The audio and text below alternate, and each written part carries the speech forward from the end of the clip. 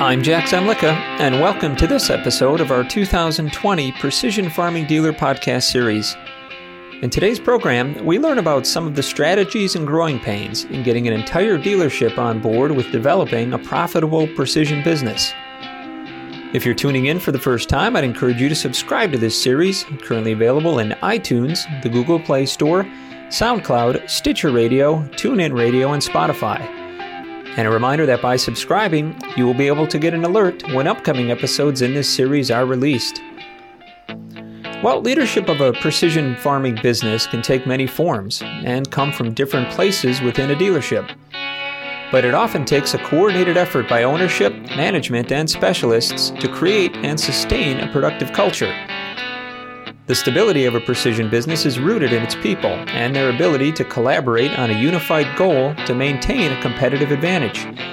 Employee recruiting and retention, product diversity, and revenue growth are challenges many dealerships encounter on the precision side, but there are proven tactical approaches to maintaining precision profitability. So what's the secret in getting universal dealership buy-in in its precision business? It starts with communication and planning, cornerstones of ICE Implement's strategy for establishing its precision farming department. In today's Precision Farming Dealer podcast, we welcome in ICE Implement owner John Ice, Precision Farming Manager Eric Hagenow, and Precision Farming Specialist Phil Davister to talk about how each of them define their role within the dealership's precision business, lessons learned building the business, and advice for how to improve culture and accountability. Just to kick off, I'd like to have each of you gentlemen just start out by introducing yourself, sharing a little bit about your background, your role within the dealership. Thanks, Jack. Well, ICE Implement is a single-store John Deere dealer. We've been around for 73 years here in northeast Wisconsin, and we have about 35 employees. And we started our precision farming division in 2014 when Eric came on board. And then we added Phil a few years later. I've been with the company for 13 years, spent the bulk of it on the aftermarket side. And last year took position of COO. And I also now oversee service department, parts department, marketing, and accounting. And I've been working hand in hand with our sales department as well. So many hats, as those of you who are familiar with single store operations, we tend to wear many hats. But that makes every day a new day, a new challenge. Yes, good morning. I'm Eric Hagenow. I am the Precision Farming Manager. For us, it's more of a title than it is actually a manager, so to speak, role. My background, I worked for a competitive Deere dealer about 35 miles away from here for about 21 years. I left that dealership and I went into the precision field as sort of an independent dealership, and worked there for 3.5 years. And then I had gotten a word that ICE was looking for a precision farming specialist. And I thought it would be a nice gig. I wanted to get back with the Deere side of things again. So I thought, let's get back in there. So that's how I got started back in again. It's been really good the last 5 years now. We've grown immensely. We started an RTK network through DigiFarm. We've done other things that ICE Implement wouldn't have even thought of doing before, selling tile plows and that kind of stuff. So we've grown a long ways, and along that we've got things that we're still working on to make life even better around here. I'm Phil Davister, Precision Farming Specialist. Came into ICE in the parts department, started in the shipping and receiving, then graduated up to the front parts counter, then waited for the Precision Farming department to take off and warrant the second person. So that's when I joined the Precision Farming department.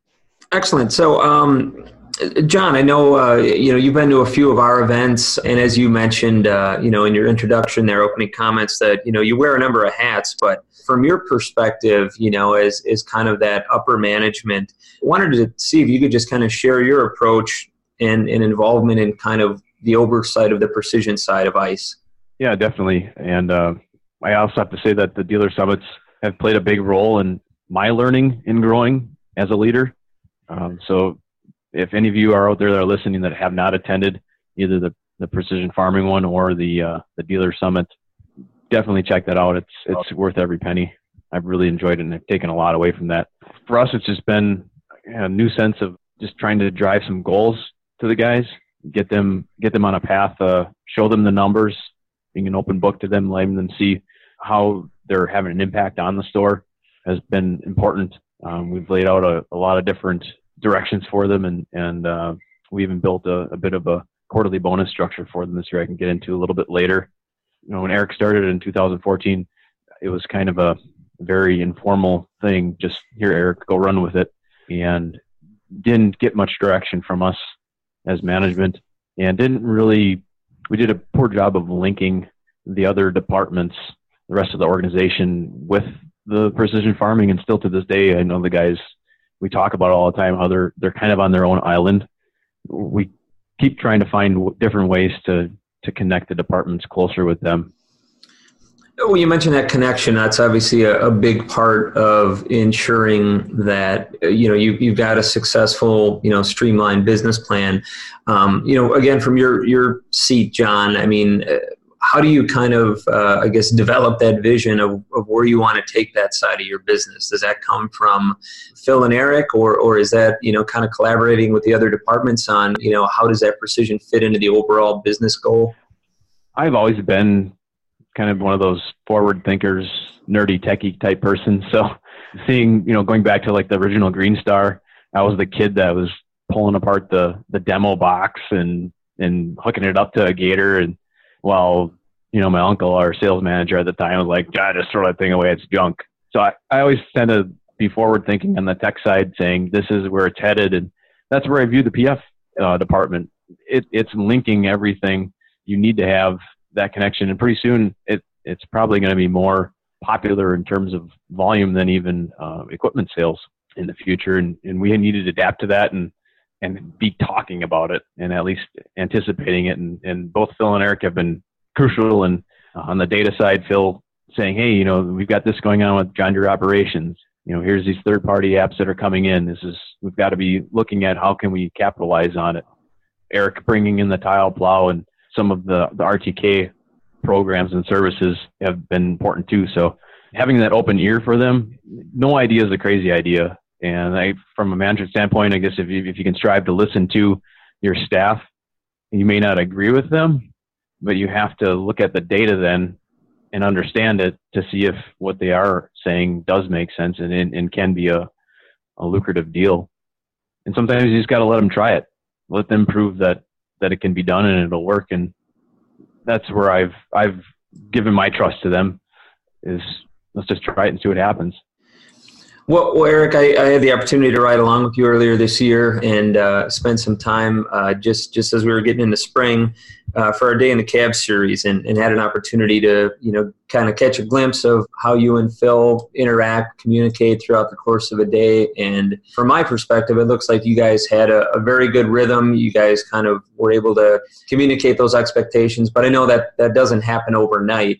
Could you kind of talk a little bit about just the day-to-day relationship that you guys have, whether it's, the heat of spring or, kind of maybe, the quote-unquote off-season where you guys are trying to set expectations between each other and what you want to accomplish in the short term, but also kind of looking out a little further?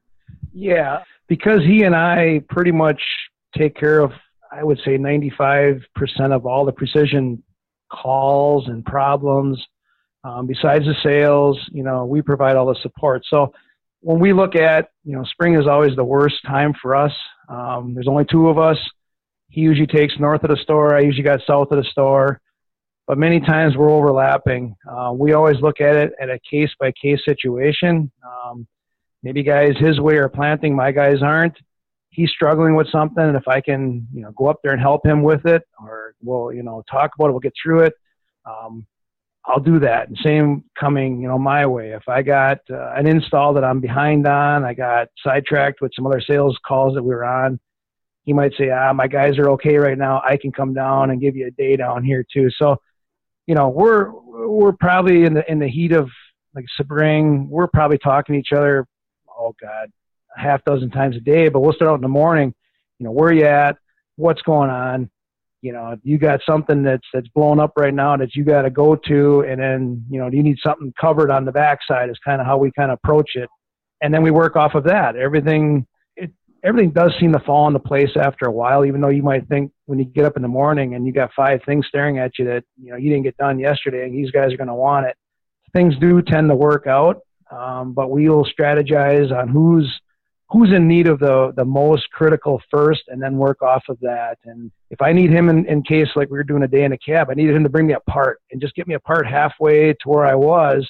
And if he can make that work, he'll bring it over. We'll talk about what else is going on, and then I can, continue on from there. So that's how we've been running it.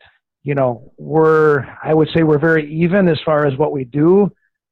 We challenge ourselves as far as selling things. Where you at with a InterSense right now? Are you getting that sold or not? Or we got a couple tile plow deals going. What's happening with that? But in the end, we're very, very even as far as what we're doing, how we're handling things, and we communicate real well together. Phil, any thoughts on Eric's comments?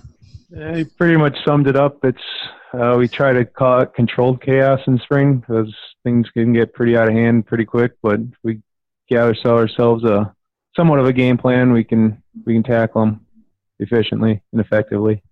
So, Phil, another question for you, and this kind of plays off something that Eric said when I was out there visiting, but, and this is probably a pretty simplistic breakdown, but I know, Eric said he's much more kind of coming from that mechanical background and doesn't mind getting in there, messing with the hardware, doing the installs, the cabling, and he kind of described you as the data guy, the guy that's going to handle a lot of that stuff when it comes to customers. Could you just elaborate a little bit on, I guess, that, division of responsibilities, how you guys kind of, decide who's going to do what, and then I guess, the accountability side of that, and to know that, that customer's in the best hands.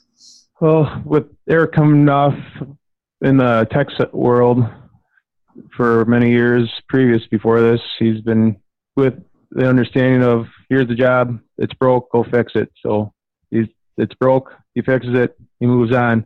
And you don't worry, you always have a service manager, someone to take care of the paperwork side and all that. Whereas now we're pretty much taking control of all that.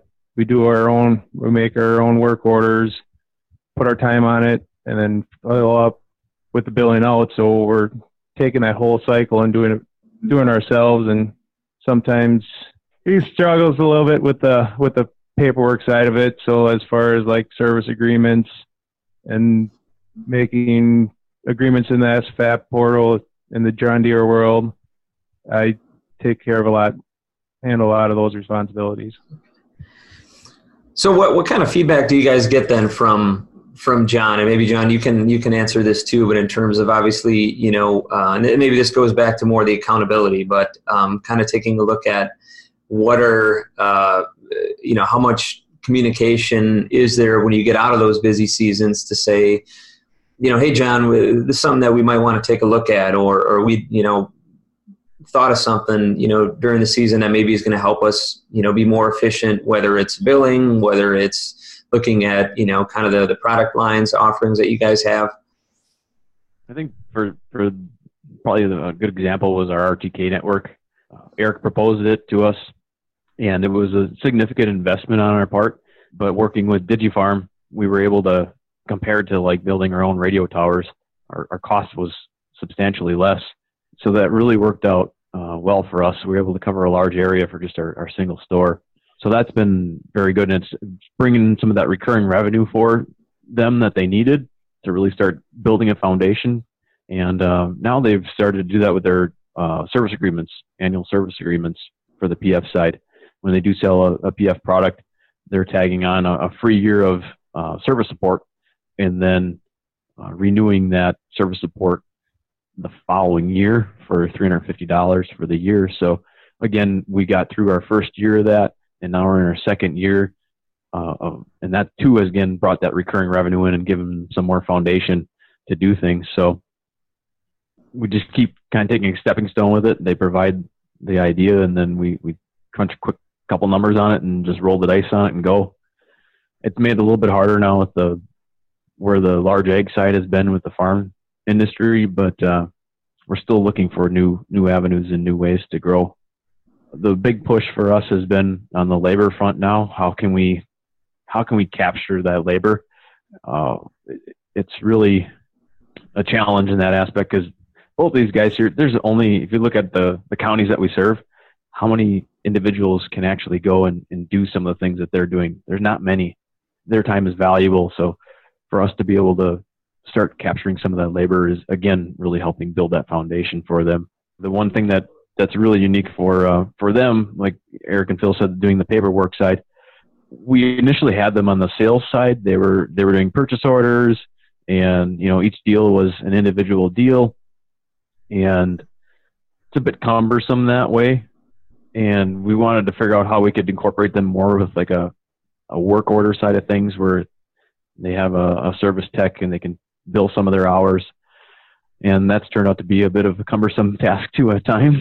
But basically the unique thing is they're touching all department processes. So they may be doing a parts ticket and having the parts guys bill something out that just ordered out the door, or they may be doing a work order that they're going to be billing some labor to, or they may be selling a stock unit that they're going to be doing setup on, and then they're doing a purchase order for that. So that's been one of our hurdles, is they're doing so many different processes multiple ways, mainly because then it tracks well on the accounting side, so we can see it, and it's providing the customer with the information they want to get on an invoice.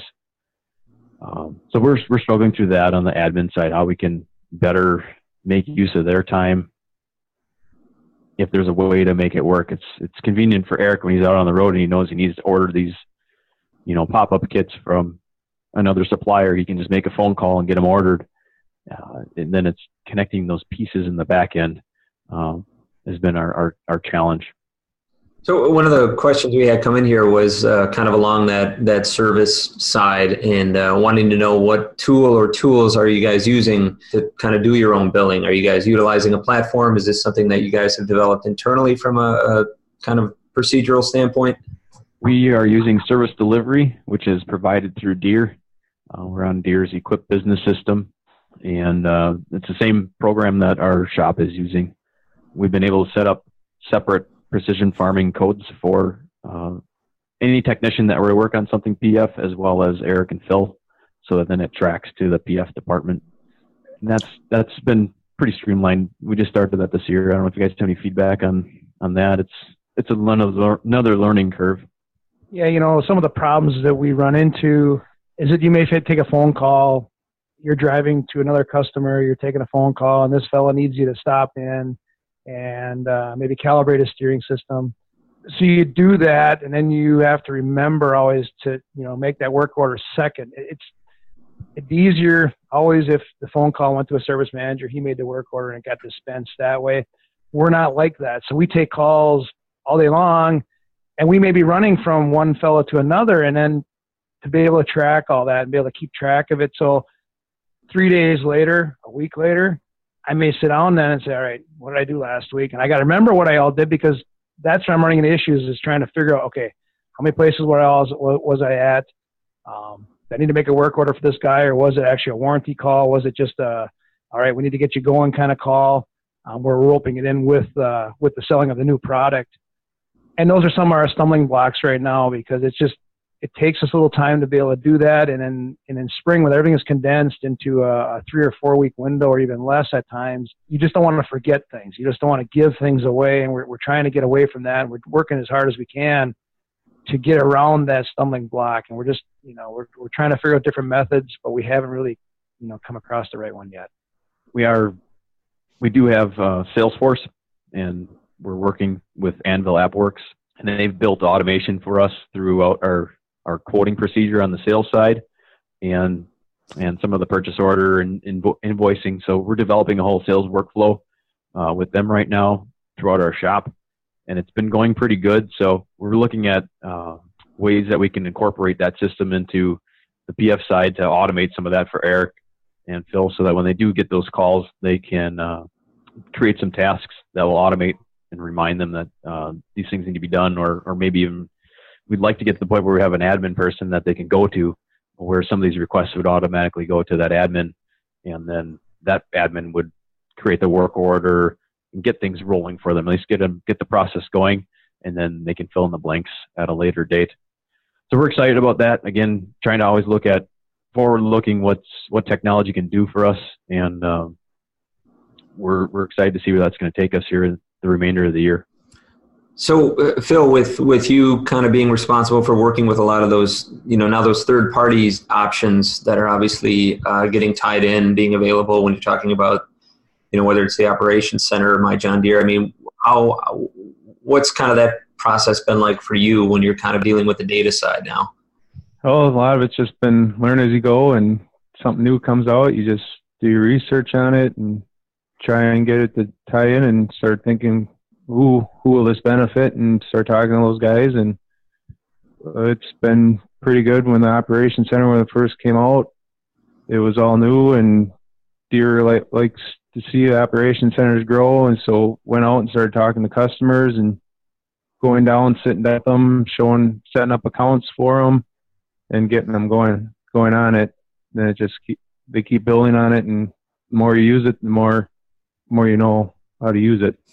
So you guys, obviously have the benefit and also the challenge of being a single store, major line dealership. And, certainly when you're talking about, either small store operations, large stores, there could be that potential for a disconnect between ownership and staff. And, I think you had alluded to it, John. I mean, sometimes, the precision team is pretty far removed, from ownership, and they're not 100% sure exactly what they do or how they function, and, trying to get their arms around it. And a lot of time there's a lot of autonomy that group has. But from your perspective, I'd like to hear from each of you, what are some of the keys or advice you guys have on trying to avoid, those barriers or disconnect, and, kind of forging a strong relationship between, whether it's the precision specialist and the manager and ownership,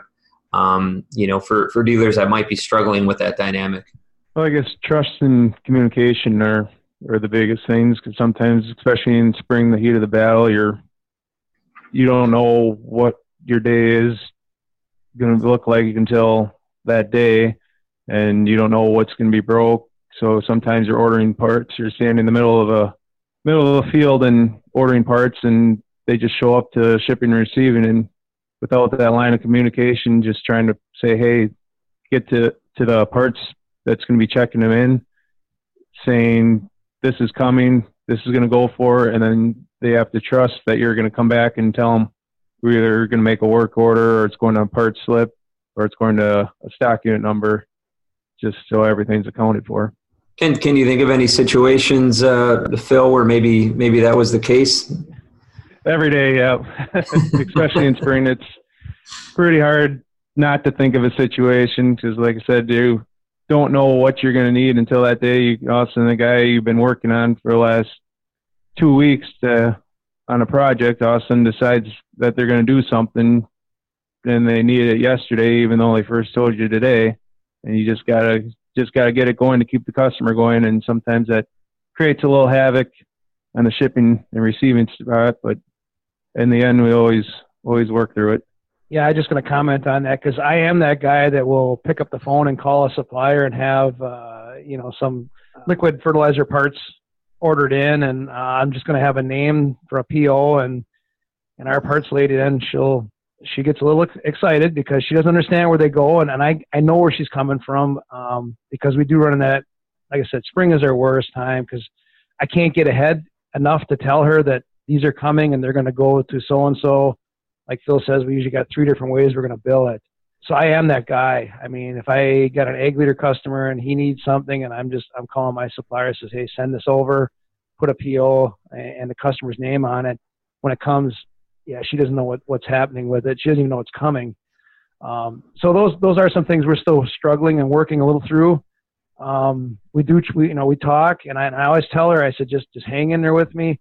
I'll come back. We'll go through all your pack slips, and I'll tell you where everything is going to go. But that may be 2 weeks away. I can't always say that I'm going to have time, within the week that shows up. I may grab this stuff and tell her, put your pack slip in my folder. When I get caught up and we can catch our breath a little bit, we'll go through it. Usually it's a rain day, but even rain day is in spring aren't always good days either, because there's guys that want to maybe fix something else up or add something. And if there's a rain day, we can sneak it and we'll do that. So, those are struggles that we have. With management, it's been great because, he's got an open door policy. His door is always open. If we got an issue, we can just go there and discuss it and things like that. We usually don't have too much issues that way. I mean, again, I propose an RTK network, and I was told if I didn't have 20 guys signed up right away that it was ridiculous to even think about building a network. Well, we did, and today I think we're standing close to 45 customers on it now. So you got to have some trust that this is all going to work out, and I always tell my parts gal in the back, just trust me, we're going to get through this, and she does, but it does make for a little hectic times. On the management front, for me, it's been being the bridge. Lately, I especially feel like every day I'm the bridge between the departments. I'm trying really hard to see both sides of any situation. Phil and Eric, their time is valuable, so for them it's the most efficient. What's the fastest way that I can get this order transacted so I can move on to the next one, because I've got another 3 more in the queue, or I've got another guy on the phone with me. And on the admin side, they want to ensure thoroughness and detail and that continuous smooth stream of processes to do.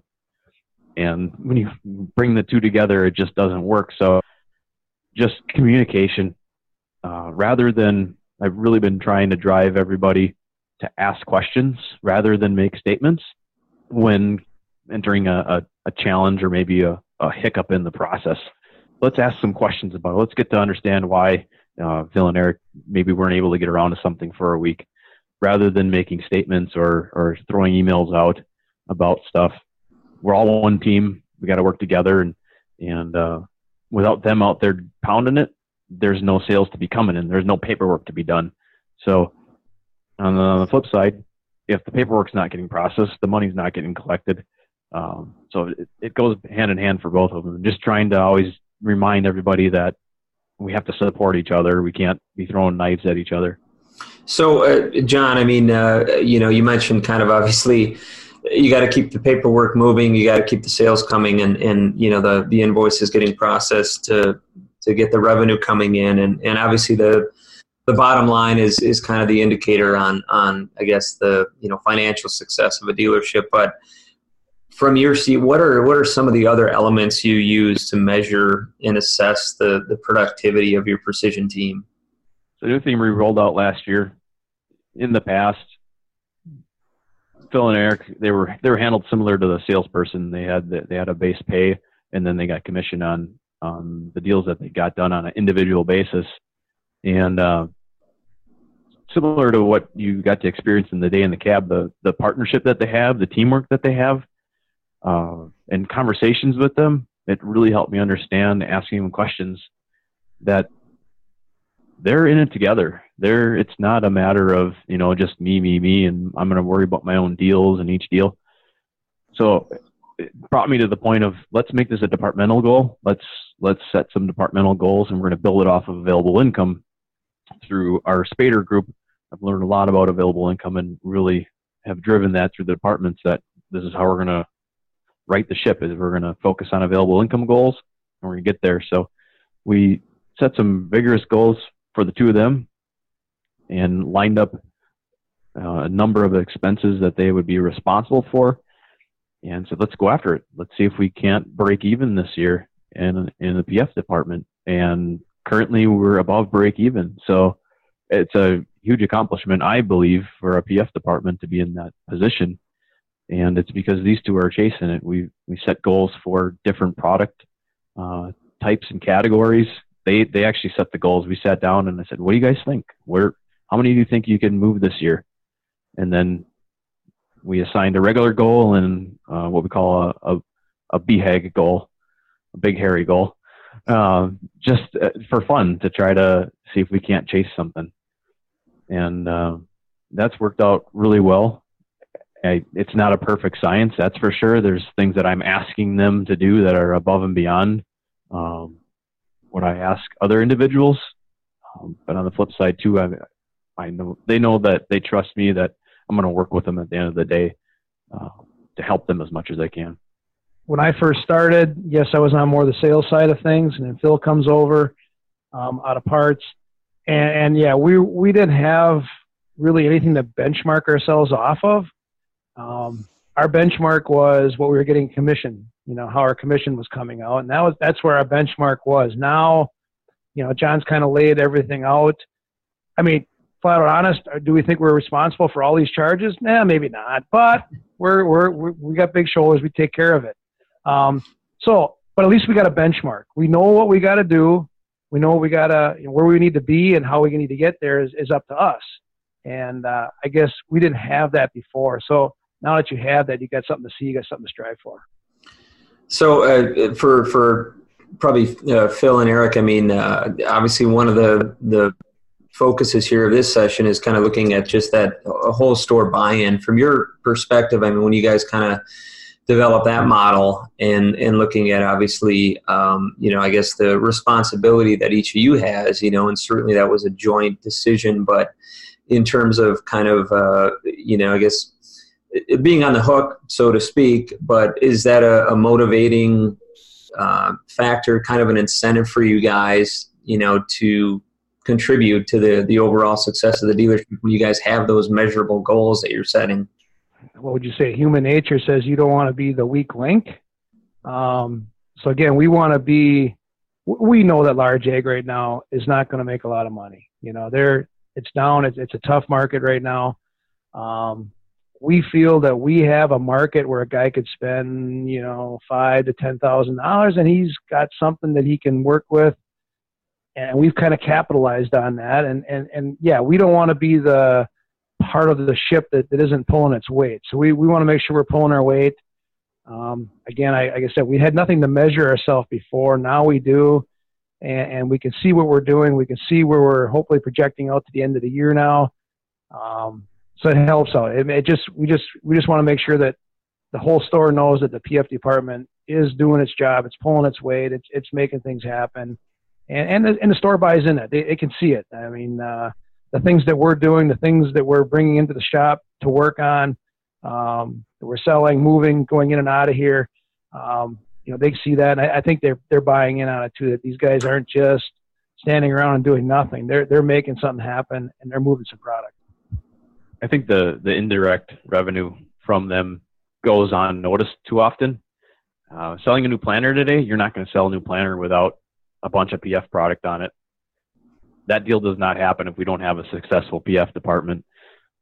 So examples like that don't get noticed, or a gentleman that they sell some PF product who ends up buying parts from us at a later time. Again, it's an indirect sale, very difficult to track. So something for management always to keep in the back of their minds. The other revenue that is generated from them being a part of the organization, even though you may not be making any money on that phone call that he spent on the weekend hours and hours and hours trying to diagnose an issue or something, but he kept that customer going. He kept the support, and you're going to have those times. It's just a matter of recognizing that and remembering that they are doing a lot, even though it may not be showing in the numbers. I guess, too, basically at the end of the day, we're all wearing the same shirt, no matter if you're a service guy, sales guy, PF guy, parts guy. Doesn't matter. We're all in it together, and there's some things we'll go out on demos with tractors and not necessarily bill out our time, but we're going out there to help get that customer familiar with the equipment, try and make that sale. Sometimes we deal with a not typical normal customer. For me and Eric, we have a lot of people that only deal with the precision side with us. So sometimes they're calling us for parts and that aren't PF, so we try and in turn direct that to the parts department where it should go, and we're just out there to pretty much bridge the gap between all departments and tie everything together. Well, one of the other aspects too of I guess leadership and obviously maintaining stability is just that continuity with the department, and obviously it's no secret within particularly the precision side that turnover can be a big challenge, and I've certainly seen that with a lot of the dealerships I've worked with over the years, and and I know, really it's hard to insulate yourself, but, from your guys' perspective, I'd, like to get each of your takes on what do you see as some of the components of, keeping employees, productive and creating a very healthy culture, obviously, that is going to, want to keep people there, keep people productive, keep them happy. So what do you guys see as some of the key components of that? Well, support from all the other departments. Sometimes when you get, especially spring, bombarded with problems and you feel like, we can turn this one over the shop, and you have full confidence that that guy can take care of it. That's a big weight off your shoulder too, knowing that other people are there to help you out and willing to lend a hand. I always look at it, you got to get everybody to buy in. And I just tell you a little story. I mean, when I was at the other John Deere dealership that I was at, I was a service tech for 21 years, and I was very good at it. But I wouldn't let anybody get close to me because the problem is I always felt fear that they would take my job.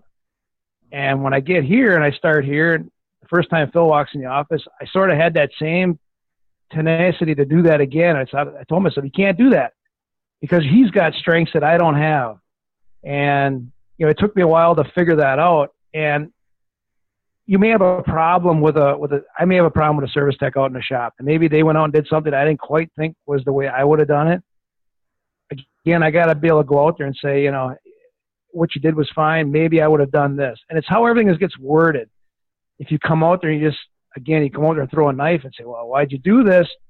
Then they're not going to be able to say, hey, this guy's, working with me. I want to work with you, not against you. I want to make sure we're all on the same page at the end of the day. And that was, again, for me personally, that was hard for me to do right away. It took me a while to figure that out. Like I said, if I got an issue, and Phil will joke about it because I'll tell him that he's not zip tying wiring harnesses on the way I would do it. And a lot of times I beat him up on that because I have a way I like to do things.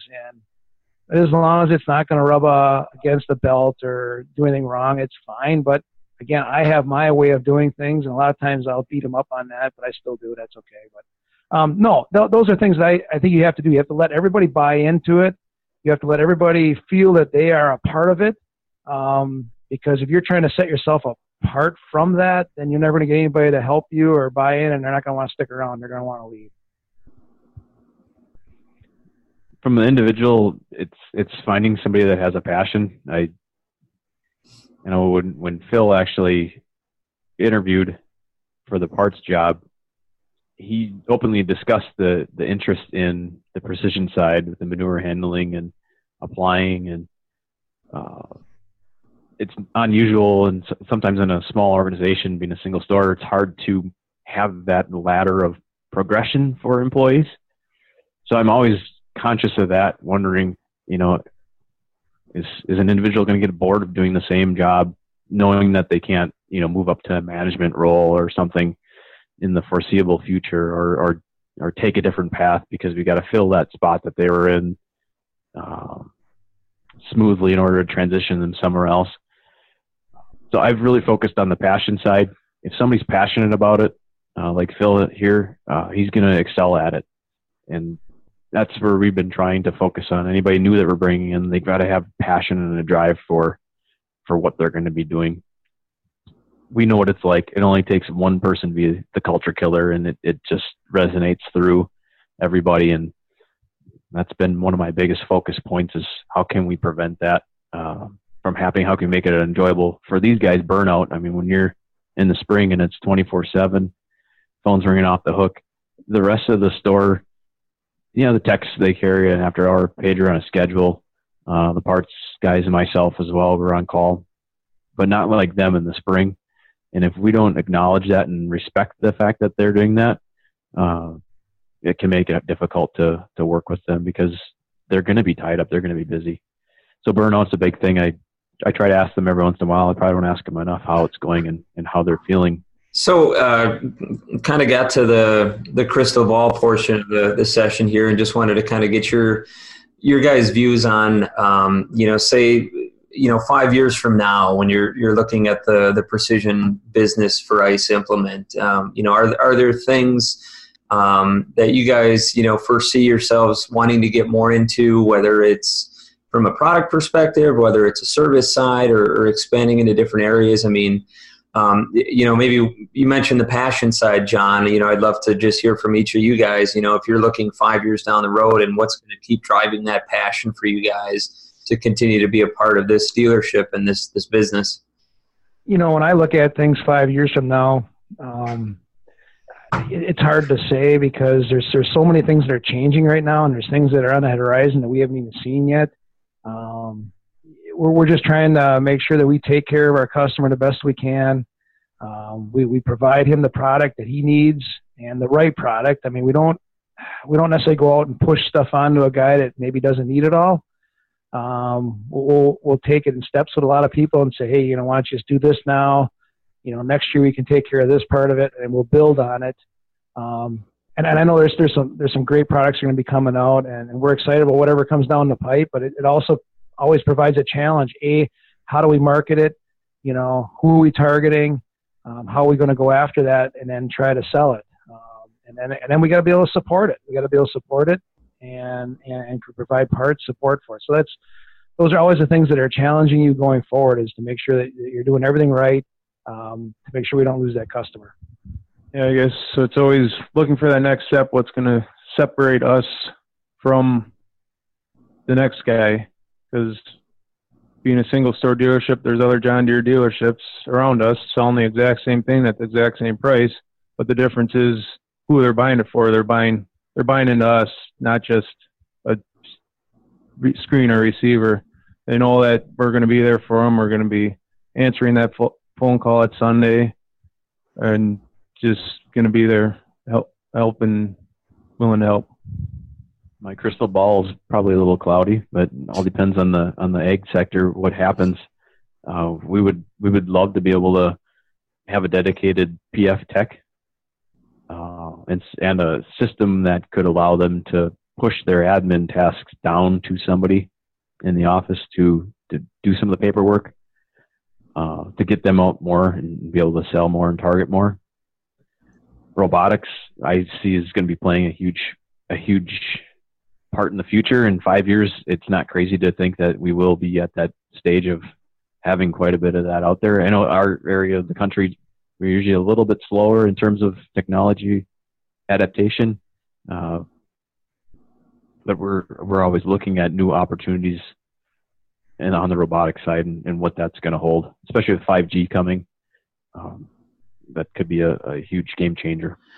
Well, last question for you, gentlemen. I just wanted to, again, go down the line here and just, again, we've covered a lot of ground here today, and I really appreciate the time, but wanted to just find out what each of you would offer up as your single best piece of management advice for other dealers.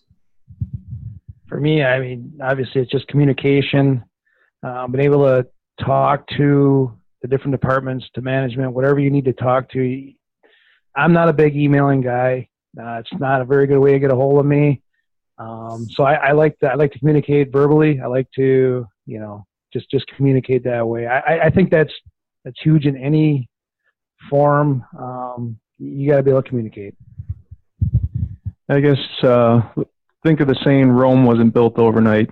Especially in our situation, we tried to build Rome fairly quickly because we're kind of tossed into it and no one really had direction. It's awesome. All right, we're going to do a precision farming department. That's all we knew at the time. Okay, the next step was, let's get Eric in here, and how are we going to handle it?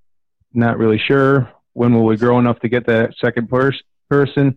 Not really sure, because like I said, I was hired in the parts, knowing that was my ultimate goal, to eventually build into this role. How long am I going to be sitting waiting for this opportunity to come?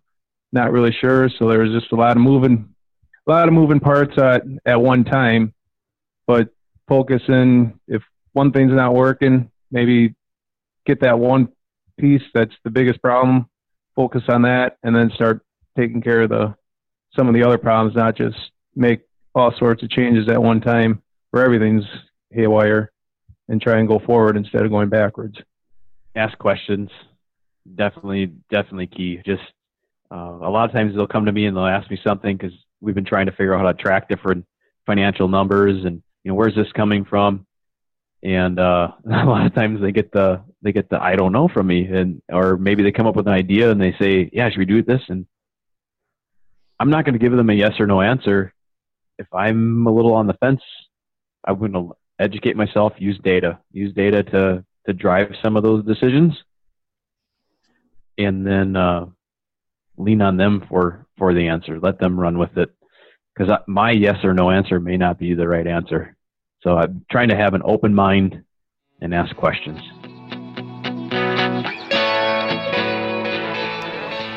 Thank you, John, Eric, and Phil for sharing your insight, collaboratively building a successful precision business. You can keep up on the latest precision farming news impacting your dealership by registering online for our free e-newsletter. And be sure to follow us on Twitter at PFD Editors and on our Precision Farming Dealer Facebook page. Well, I hope that you'll join us again for the next episode in our 2020 podcast series. For John Ice, Eric Hagenau, Phil Davister, Ice Implement, and our entire staff here with Precision Farming Dealer, I'm Jack Zemlicka. Thanks for listening.